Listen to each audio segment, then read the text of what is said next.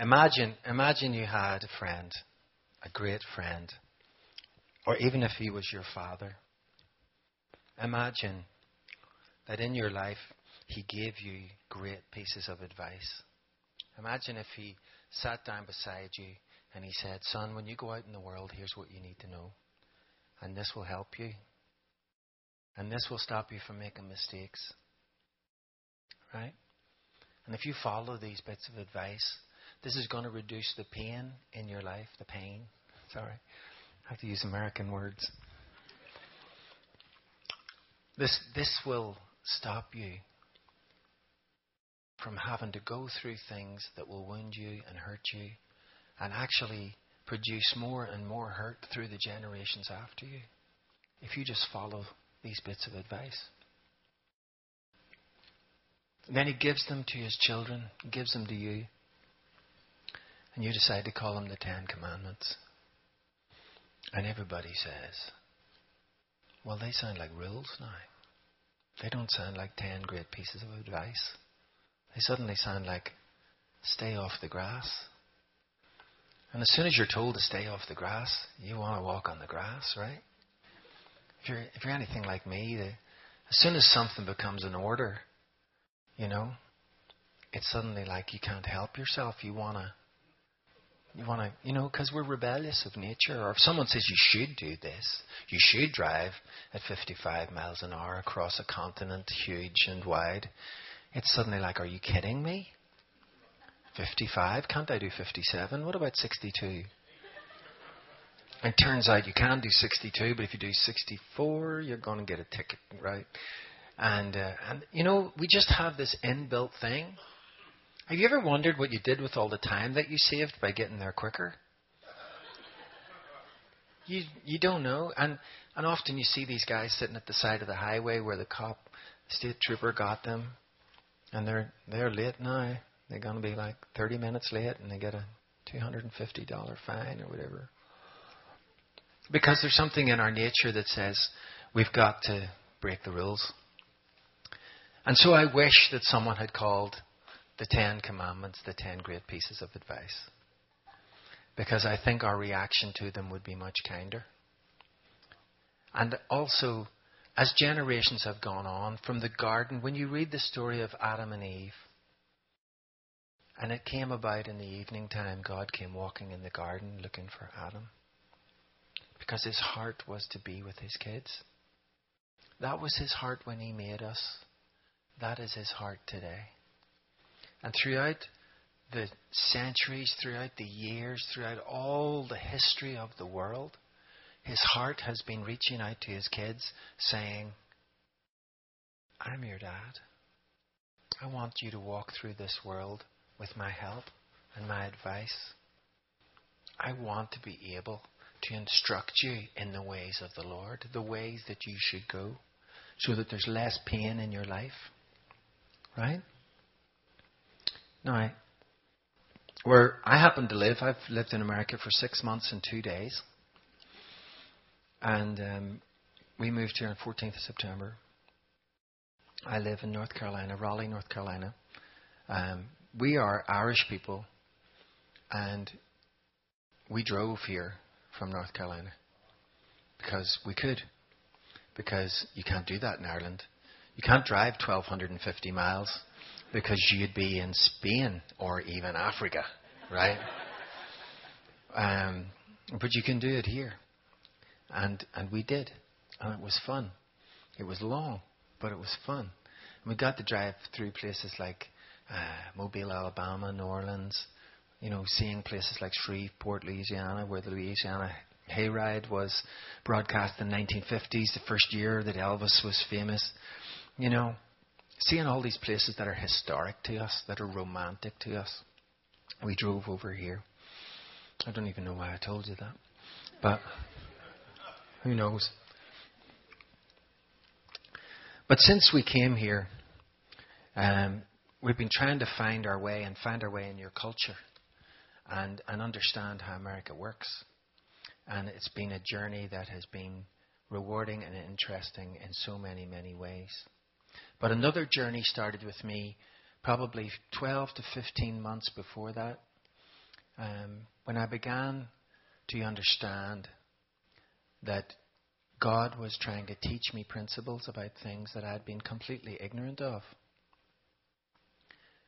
And in North Carolina, two brothers called the Wright brothers came down from Ohio to a place called Kitty Hawk, and they tried the first flight, and they succeeded. Now, prior to that, mankind understood that gravity was a dangerous thing, that you can't stop it falling, because gravity is very powerful, and gravity will kill you if you do not respect its laws. But what happened was, guys, they designed the hot air balloon. I think they got a load of Irish people to breathe into it. He loved it. And I was laughing too hard right there. So people could float and be lighter than air, but they couldn't control where they went. And if the wind decided to take them somewhere, that's where they went. What the Wright brothers did was they understood the law of aerodynamics. And by using the law of aerodynamics and a unique steerage system, they invented the system that is used today to steer aircraft. I mean, it's probably been improved. It's probably not made of wood anymore. But they designed something which has changed the world. I mean, prior, was it 1903? Was it? They did it? I don't even remember. But prior to that, you couldn't do that. Right? You could go up in the air, but you'd come down just as quick whenever the air decided it was bringing you down. Okay? Yet they invented something which helped us employ the law of aerodynamics, which means if you want to go to California today, you can drive obeying the laws of gravity, or you can employ the laws of aerodynamics and you can be there this afternoon. Right? One gets you there in 3 days and one gets you there in 3-4 hours. Right? Because a greater law supersedes another law. It doesn't do away with it. You still step off a building, you'll still hit the ground. Right? But this other law is greater. There's a better way. There's a higher path. There's a greater revelation that thousands of years of humanity never knew about. And in the same way, when we go back to the Garden of Eden and we think about Adam and Eve having a couple of kids, Cain and Abel, and it says in Genesis, I'll better get the reference so that you know that I'm actually working from the Bible and not just making stuff up. Genesis 4:3. Okay, this is what it says. And in the course of time, Cain brought to the Lord an offering of the fruit of the ground. In the course of time, Abel brought to the Lord an offering of the fruit of the ground. Abel, his brother, brought of the firstborn of his flock and the fat portions. And God loved what Abel did, but he wasn't pleased with what Cain did. Now, this all boils down to what you think about God, because if you think of God as a very nasty, mean, pernickety person who's trying to tick items off your Christmas wish list so that he can punish you at every turn, then when you read a scripture like that, you think, why would you be so picky? I mean, it's confusing because Cain is mentioned first. And in our heads, we think that's what came first. But actually, no. Abel brought the first of what he had. Cain, in the fullness of time, got around to doing it. And God, at the very beginning of mankind, is trying to reveal to us that there's a law here. Or a piece of advice, depending on how you want to look at it. Now, if we treat it as a law to break, that's fine. If we treat it as a piece of advice, there's a blessing waiting for us. And what does that look like? Because Abel brought the first, the Lord was revealing to his people, you and me, that there's something about the first dedicated to the Lord which brings a blessing. Right? There's something about that. giving your firstborn? It says in Exodus. Is it Exodus? You think I'd know these by now? 13, verse 2. Consecrate to me all the firstborn. The firstborn to come from the womb, whether children or animal, is mine. Anybody got children? Anybody ever been a child? Maybe you managed to get here without that experience. But if you see a couple of toddlers in a playgroup having a fight, very often you say to Tommy, Tommy, why are you smashing Harry in the face? And all Tommy says is, mine. It's mine. Because Harry took Tommy's tractor. His John Deere or whatever. Right? So he gets smashed in the face with it.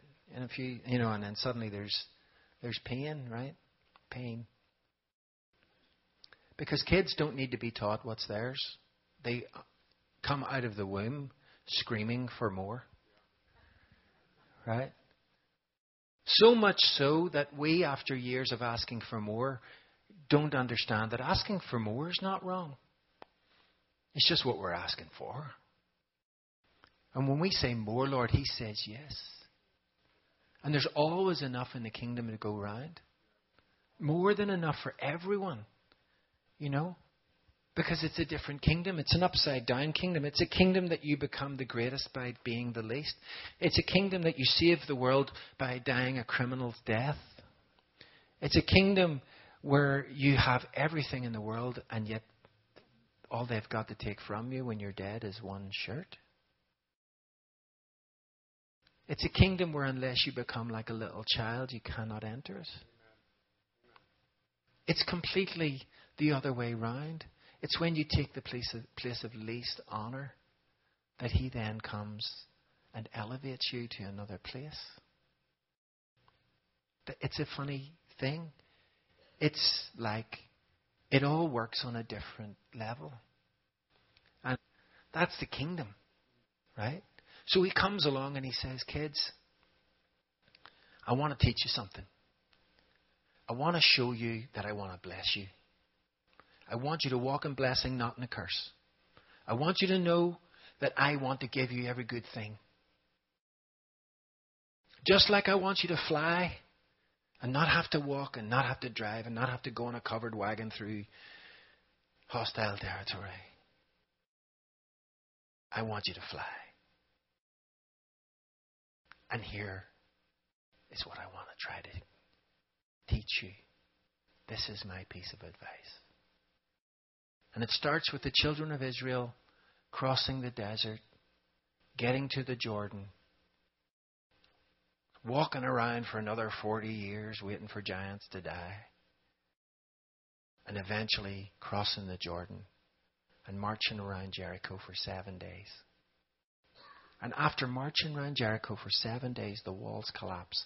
They have been in the desert on bread, manna, and quails. They have had chicken sandwiches for the last 40 years. They have had God's provision. It's been okay. They have been provided for in miraculous ways. But they have not lived in the land of milk and honey. And that requires courage. Courage to cross the Jordan. And courage to do what the Lord says when He says, walk around a city in silence. So they walk around and the walls collapse.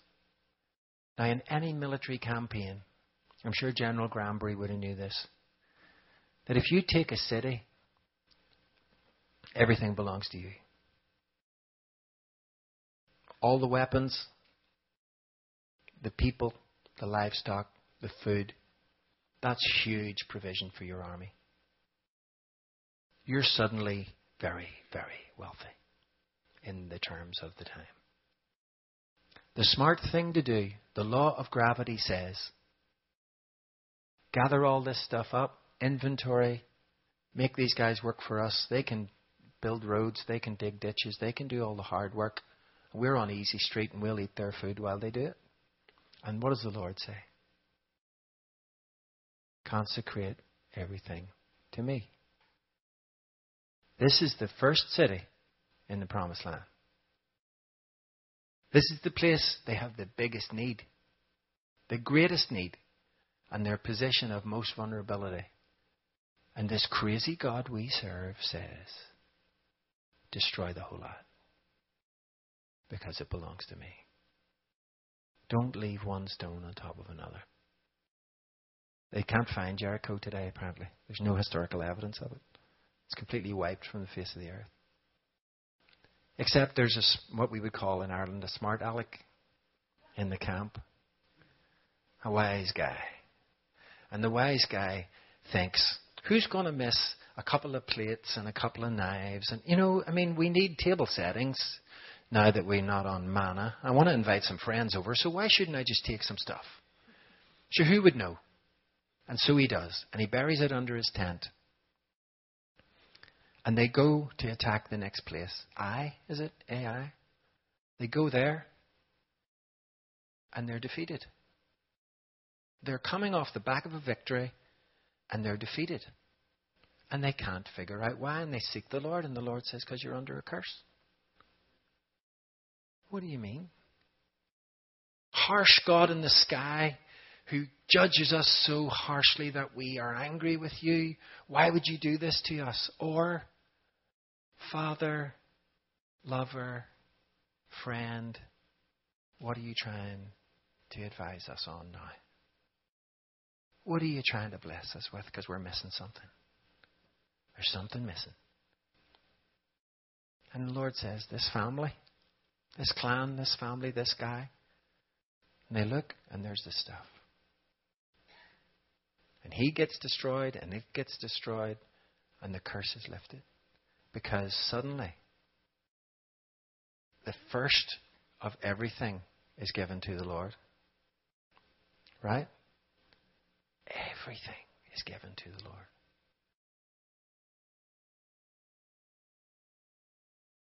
And the principle of the first fruits is also shown whenever we talk about, I think it's Exodus 13:12. Just check this one. Consecrate, set apart to the Lord everything that is firstborn, and it is to be sacrificed. But if it is designated unclean, it has to be redeemed by a spotless lamb. Now, the spotless lamb things kind of recurs a few times in Scripture. And I can understand people saying, well, that's all right for you, God, because, you don't have to make it in this world. You don't have to pay the affordable health care. You don't have to go down to Walmart, and you don't have to try to get through the week. Where has it ever cost you to be human? That's a reasonable question of a demanding and unreasonable God. Except He gave the first of His first fruit for us. Jesus, His firstborn, His only child, He sacrificed. Now, think about your kids. Which one would you crucify? The one that doesn't tidy his room? The one that won't eat all his dinner? The truth is, you wouldn't crucify any of them. It's unthinkable. It's disgusting. Who does that?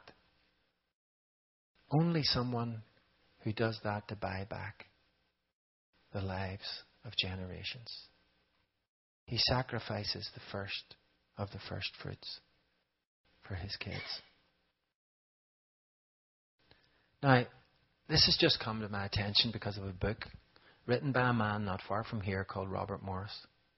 The book's called The Blessed Life. Highly recommended. I'm reading that book on the flight from Texas to the East Coast. I'm convicted. I'm weeping at some of the stories in it. And I'm thinking, Lord, this is amazing. This is incredible. I need to make this change in my life. And so we land And I say to my wife, we need to write a check for 10%. The first thing we do is before we lodge any of this money, before we do anything, we write a check that's 10% of that. Because that's the first of the first fruits. What do you mean? Do you mean it's possible to give 10% and not tithe? Yes. Of course it is. Because it's the principle of the first fruits. It's not about how much you give. Do you tithe gross or do you tithe net, or do you forget about the first number you thought of and let's figure out, let's pay for the roof, let's fix the car. All those things are needs. Man, they're needs. And let me tell you, every time I've given this talk, man, the next day, Satan has a go at me big time. Right? I hate giving this talk. I always say, Lord, why this talk? Because I hate living it. But the truth is, I am living it, and therefore I have to share it with you because it's just my story. Right? And we got there, and the people weren't there to pick us up from the airport. And we had to wait. And we'd just come from 2 incredibly generous mega churches, and they had put us in 4 or 5-star hotels and paid for everything. And they took us to their youth pastor's accommodation that he had vacated, and there was no toilet paper and there was no milk. And we went from 5-star to self-catering with an abrupt halt. And we've said we're going to give to this place. And straight away my heart is tested. At every turn my heart is tested. I had so many opportunities to judge those people and say, you're not worthy. You don't deserve this. Why should I bless you? But the thing was, I wasn't. I wasn't blessing them. I was given to Him. And you can walk this whole world over. You can find ministries, and you can find missionaries, and you can find the church down the street where you're not close enough to see its faults. The guy on TV or whoever it is that you're not judging. And feel happy about giving to that. But when it comes to your local, up close, personal, like so close I can smell your sweat church, where you know all the issues and your heart's constantly challenged by how people treat you and who doesn't speak to you and who doesn't encourage you, or all those ways in which your heart is tested in any local community organization. It's not just reserved for a church. There are going to be 100 reasons not to do it. Because the enemy doesn't want you to do it. He wants you to live in the law of gravity and walk to California. He wants you to take the hard route. He wants you to follow the rules of the world which say, get all you can, keep all you can, and someday you'll be very, very wealthy. And that makes sense on the political world system. It's not the kingdom of God. Because in the kingdom of God, there's a higher law that transcends that. It goes back to ancient history from a kind father who said, there's a blessing when you consecrate the first of the first. So did we see any change in our life? Well, of course, because I wouldn't be telling this story if I didn't. A week later, I'm in a guitar store. It's 2.5 hours from where I'm staying. There's a guy playing a Fender bass guitar from the early 1970s, and he loves it. He's with us. And I feel the Lord say, buy him that guitar. And I was like, are you crazy? The thing's $1,450, right? I'm not buying that thing. If I do buy it, I'm going to take it back to Ireland and I'm going to make a handsome profit on it. So the Lord says, give him that guitar. So I kind of make an excuse and I kind of make him think I'm buying it, and I bring it home. And as we get out of the car, he goes to bring in the guitar for me, and I say, it's all right, it's yours. And he's blown away. He's knocked out. He can't believe it. We leave Carolina. We go up north. We get to Canada. We're playing for a fellowship who we know and love, care for, who've got no money. And we're playing for no money for the weekend, Friday night, Saturday night, Sunday morning. they're lifting some money to cover their costs for a festival it's all part of, and they have a little bit extra. But we've just played for no money. We don't know we're getting anything. And we leave. They offer us a ride to our next venue and to pick us up from there later. And we go there that night. And we come back. And we're in the gas station. And the lady from the church is putting some gas in the car. And the pastor from the church phones while she's got the phone in the car. If you want to tell a secret to someone, don't use an iPhone. It uses your ear as a speaker and projects it out into the just saying, okay? Another piece of advice. And we hear the pastor say, "What are you doing?" She says, "I'm gassing up the car." He says, "Make sure they pay for it." Now, you can understand that. They've got no money. So we got to pay for the gas. So we do. It's only $25. But we're hurt. Our hearts are challenged. Of course we're hurt. We've just given you our time all weekend. And you want us to pay for the gas as well? Could have borrowed a car. This wouldn't have happened. And so our hearts, again, because finance is used to challenge your heart. Where your treasure is, there your heart will be also. There's 2,000 scriptures about finance. Because something about money is connected to our heartstrings, not just our purse strings. And so we travel up north. We leave that place. We're going to be back there in a few days, but we leave that place and we go north and we play a little paper town. And there's 5,000 population. And afterwards someone asks, can they prophesy over us? And we're in this room being prophesied over. And he prophesies financial abundance and blessing. And that's awesome. And then he says, and I believe the Lord wants me to give you this. And he sticks something in my pocket. And when you're in ministry, you learn that it's not a good idea to open gifts in public or even in the town that you're in. You're better being 60 miles out of town, right? Because, you know, your heart's going to be tested. It always is, because that's what finance does. When your boss doesn't pay you what you're due, it's your heart that's angry. You know? When the government takes too much tax, it's your heart that's angry. It's painful. It's physically sore. When you can't fill up your grocery shopping because you don't know where the money's coming from, it's your heart that hurts.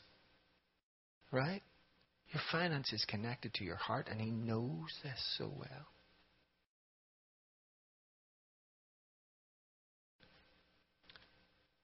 And we leave that church, and as we leave, the pastor also gives us a gift. And we've sold a lot of CDs, and we're doing great.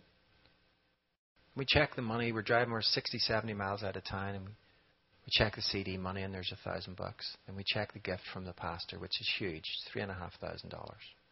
We're like, wow, this is incredible. And then it's time to check the other check. And my heart's pounding because I'm thinking, I hate getting a prophetic word about finance and then getting a $10 check. Like, no one needs a disappointment. And we open the check. It's $10,000. The base costs $1,450, and we've got $14,500. 10 days later, right? 10 days. Have I ever seen that before? I'd only started this 4 weeks earlier. Has it happened every day since? No, of course not. Has my heart been tested? Absolutely. Last time I gave this talk, the next day I got $600 worth of bills. Thanks, Lord. Were they provided for? Yes, they were. But it didn't feel good. It really didn't.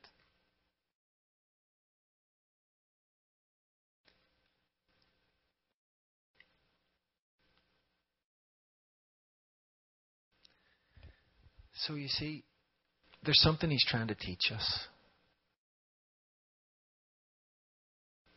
As we go through this life, our hearts will always be tested. Primarily by finance. Because it's connected to our fears and our tears, our hopes and our dreams, our future and our past. It's connected to all these things. And he wants you to walk in freedom, and he wants you to walk in liberty. He wants you to walk in blessing. And what I try to do now is as soon as I get paid for anything, write a check. That's 10%. Before I've lodged even the first check, I write the 10% check. Just to remind me that He's given me 100, but all He wants is 10. And why does He want the 10? Because He's greedy? Because the church needs it? God doesn't need it. No, He wants the 10 because there is a principle that I do not understand that says when the first 10% is consecrated to the Lord, the rest is blessed. The rest is blessed. It's gravity or it's the law of aerodynamics. Which one do you want to live in? And it takes courage to get in. Can you imagine? The Wright brothers went all the way to Carolina to make the world's first flight, and they hadn't even bought a ticket. It wasn't even an airline. Here, what are you here for? We're here to make the first flight. Maybe we should build an airport, right? They got all that way there, and someone had to get in that thing and take off. And they had no idea how that was going to end.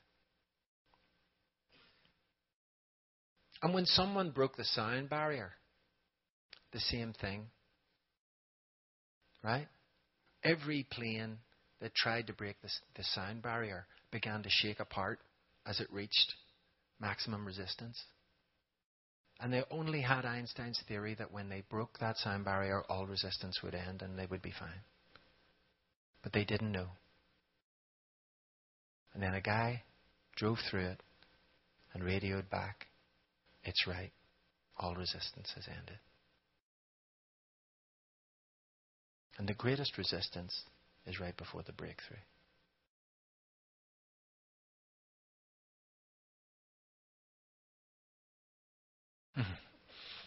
So, a lady gave me $100 in the first service, and I don't know why, but I just feel I got to give you that. So, have a nice lunch.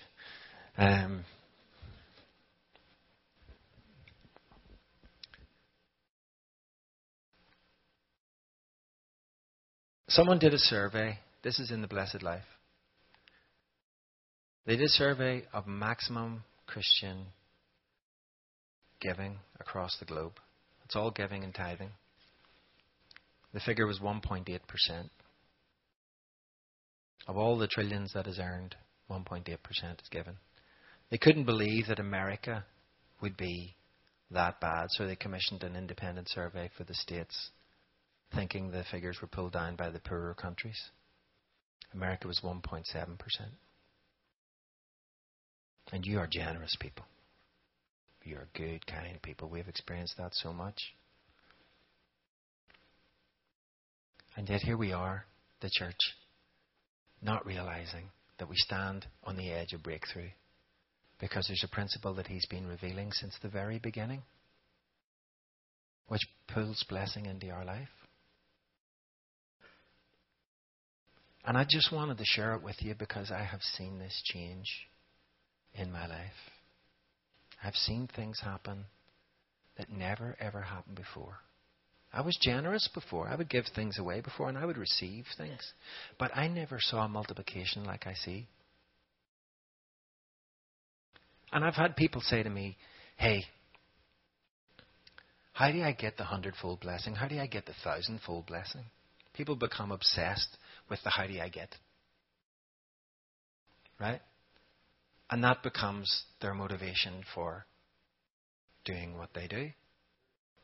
Right?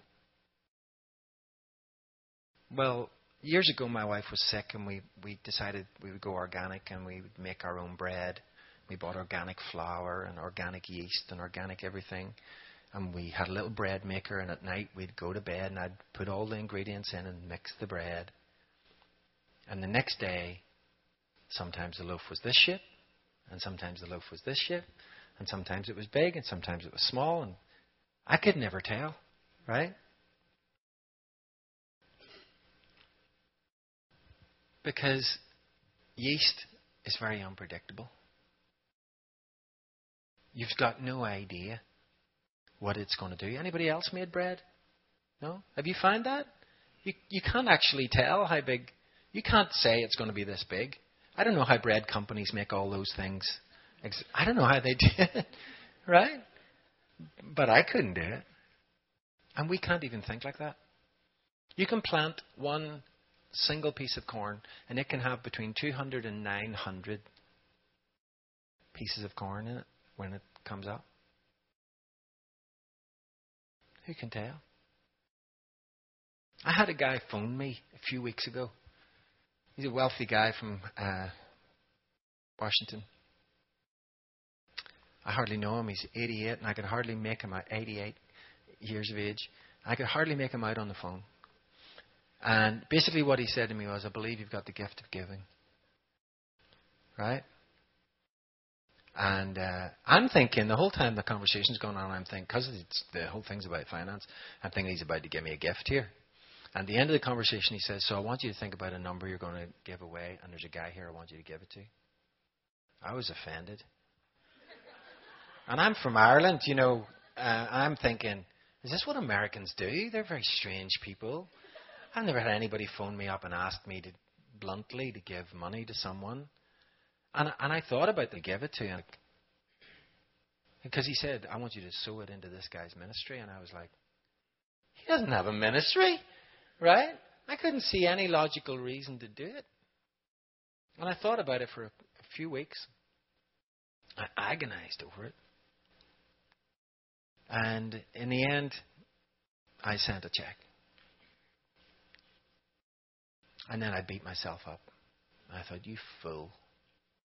You fool, you absolute idiot. You had nothing in your heart. You didn't have compassion. You didn't feel led by the Spirit. You just did something because that guy asked you to. It was nothing but obedience. There was no heart in it. I was like, I'm an idiot. I shouldn't have done that. And then the Lord said to me one day, when was the last time that guy asked you to give something? It was 5 years before. And what did he ask you to do? He asked me, would I give a night in my house to a stranger who had nowhere to stay and feed him? So I drove, picked the guy up from the train station, got him some food, stayed in my house, played guitar into the small hours. And the next day I drove him to the airport. And we became friends. That was the last time this guy asked me to do anything. Complete stranger. That guy I gave the lift to, the ride to, he turned out to be the guy that called me up and said, I want to sponsor you to move to the US. And it had never even occurred to me. It took the Holy Spirit to say, remember the last time he asked you to give something? Right? And it's changed my life. In fact, when I applied for a visa, my friends have paid $8,000 for a visa. I applied for mine and paid $1,700. I asked for a 1 year. They gave me a 3 year. And that's all I paid. I asked for a P1, which is a performer, and they gave me an O1, which is an artist of extraordinary merit. Just so you know. And, you know, I've seen the blessing of the Lord. When I moved here, someone lent us a house, no rent. For the first 2 months, we didn't even pay utilities. They wouldn't let us. They paid for everything. It was quite a shock when they did let us. And someone else lent us a car. So then a few weeks, this is my last story. A few weeks ago, we knew we had to move to Raleigh. We were living 70 miles away and we were driving up 3 or 4 times a week and it was becoming ridiculous. And we'd viewed 15 properties and actually gone and viewed 15 properties to rent, and we had probably searched on the internet 150, right? And we'd gone for one property that was right next to the church we were part of, 2 miles away. We could have walked it, and we seen it on a Sunday morning on an email. We went Sunday afternoon. We applied Monday, and 4 people had applied ahead of us in that time. And we were like, oh my goodness. Like, we just can't win. And then my wife found a property that was in the someday, if only, if all our dreams come true, this is the kind of place we'd like to live in. The absolute wildest, in your wildest dreams, where would you like to live? And this was it.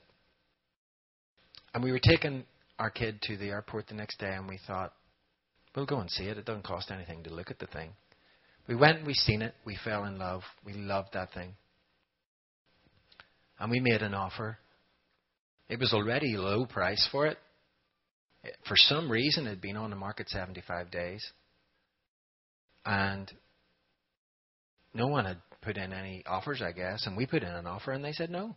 We put an offer 10% below the rent, which was probably 20 or 30% below what it should have been, right? And they said no, and our hearts were disappointed, and we laid it down because that was our fleece. I had someone phone me that week and rebuke me for putting out fleeces and, all kinds of things. But the next week, we were in Toronto. And in between these events, we'd been in a little town called New Bern, North Carolina. A woman prophesied over us. And she said, the Lord's sending you to Australia, and the Lord's going to open doors in Russia. I think that was before the Ukraine thing. And all these things. And in the middle of it all, she says, and the Lord says, don't worry about a house. He's going to give you a house. It's not a red brick house. It's a cream house. And the sign will be that a man will come up and give you a check for $1,000. Okay, that's probably the most specific word I've ever had in my life. Right? So I applied the next day. And before I did, I sent the photograph of the house to her, and she came back and said, yes, that's what I saw in the prophecy. So we're like a double proof. And away we went. And we applied, put in the same offer we put in, and apart from $50 for the alarm system, they said yes. We're like, awesome. That's great. And then we went through the legal thing where you put in all your finance stuff. And on the way to Toronto, in the car, email came, you have been officially approved. Everybody cheered. We're all excited. That's Sunday night. It's awesome. Then we get to Toronto, the 20th anniversary of the outpouring. And by the Tuesday, my wife's in front of me in the row. She's sitting here. I'm sitting there. I don't know. She doesn't know. But she's just had a panic attack about the fact that we're going from not paying any rent to suddenly paying this big rent, right? And utilities and all the rest of it. We're suddenly getting real in our life in America. And she doesn't know, but I'm behind her, and I've just got the contract and the bill, and I'm having a similar moment, right? And the day before, I'd felt the Lord tell me to buy someone lunch. So I'd bought them lunch. And that added up, pardon the pun, that took away 1/4 of our food budget for the week, buying them lunch. So I was literally saying, Lord, what are we going to do for lunch? How am I going to eat? Because I've only got this $150 left to get me through the week and have to feed my wife and my daughter. And Canada's expensive, and we're eating in hotels, and this isn't going to work. So I walk down, I go into the restroom, and I bump into a guy I've met once before. And he shakes my hand, and I shake back, and he says, have a good lunch. I open my hand, there's $100. I'm like, man, you've no idea how much that means to me. Thank you so much. So I went and I found 2 other people on our team, and my wife and my daughter. I took them all out and I bought them lunch. And by the time it came to tea time, I had no more money left. Stupid. You think you would just keep it, wouldn't you? I just felt so good, man. I just had to bless someone. So I gave them their lunch. And I was leaving that night. Funny enough, I actually made sure I had a to-go box with that lunch because I knew that was all I had to get through the day. So I'm leaving that night and I bump into the same guy again. This time he gives me $50. I'm like, you're a nice guy. I like running into you. Right? So then, the next day, Bill Johnson from Bethel is talking about seed and bread. That there's no point planting your bread and sowing or eating your seed and planting your bread. Right? You have to tell the difference and be wise and discern. Some things are given for bread and some things are given as seed. Right? And so we're hearing all this, and in one part of the talk he says, and God has good stuff for you. And you need to not be afraid to walk into what he has for you out of some orphan spirit. That's part of the talk. And that convicts me completely because I'm thinking about the house, right?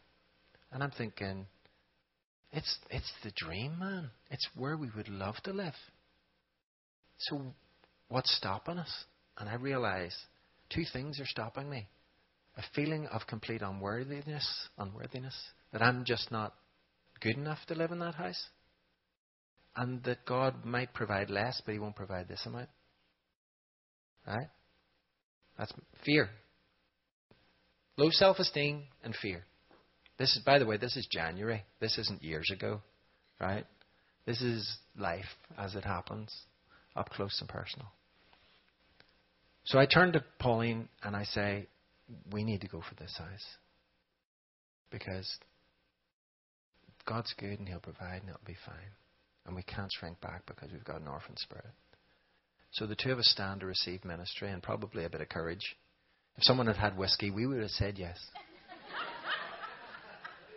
And we're standing there and with our eyes closed, people are praying, receiving ministry, and suddenly there's a hand on each one of our shoulders and we open our eyes and standing in front of us weeping is the guy from the $150. Now how he found us in a room of 4,000 or 5,000 people, I don't know. But there he is, standing facing us. And he's weeping and he's prophesying about what God's going to do. And then we're weeping. And then he goes, and there's 10 lunches.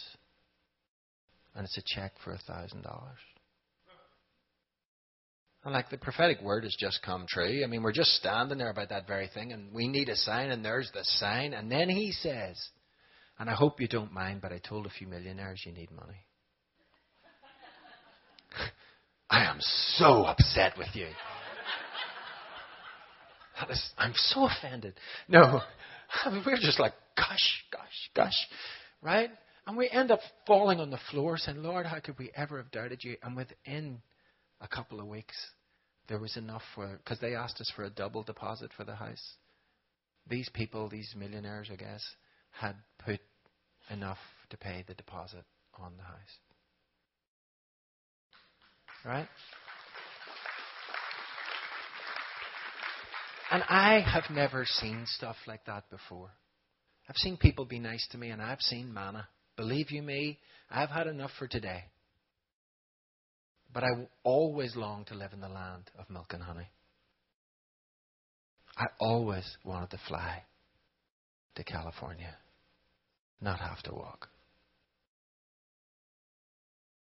And that's why I wanted to share it with you. Because there's a blessing that you can step into because it's available to us all. And yes, it requires courage and it requires sacrifice. And it's not easy. And your heart will be tested.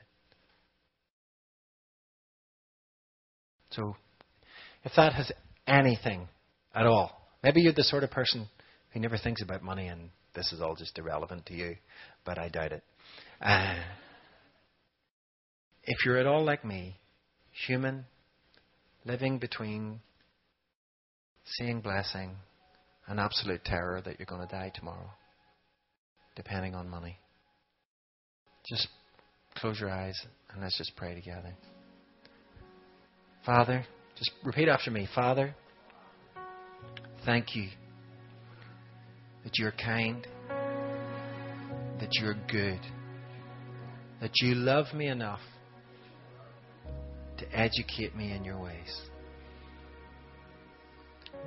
Father, I choose to repent from living in fear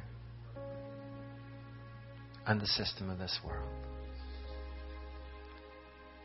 Give me the strength and the courage to trust you. Forgive me for living in a land of fear. Help me cross over to the land of milk and honey. I receive your forgiveness. I forgive myself. I step out of all shame. I step into my sonship as your child. Beloved, favored, blessed, the apple of your eye. I am proud to be your child. Thank you, Jesus.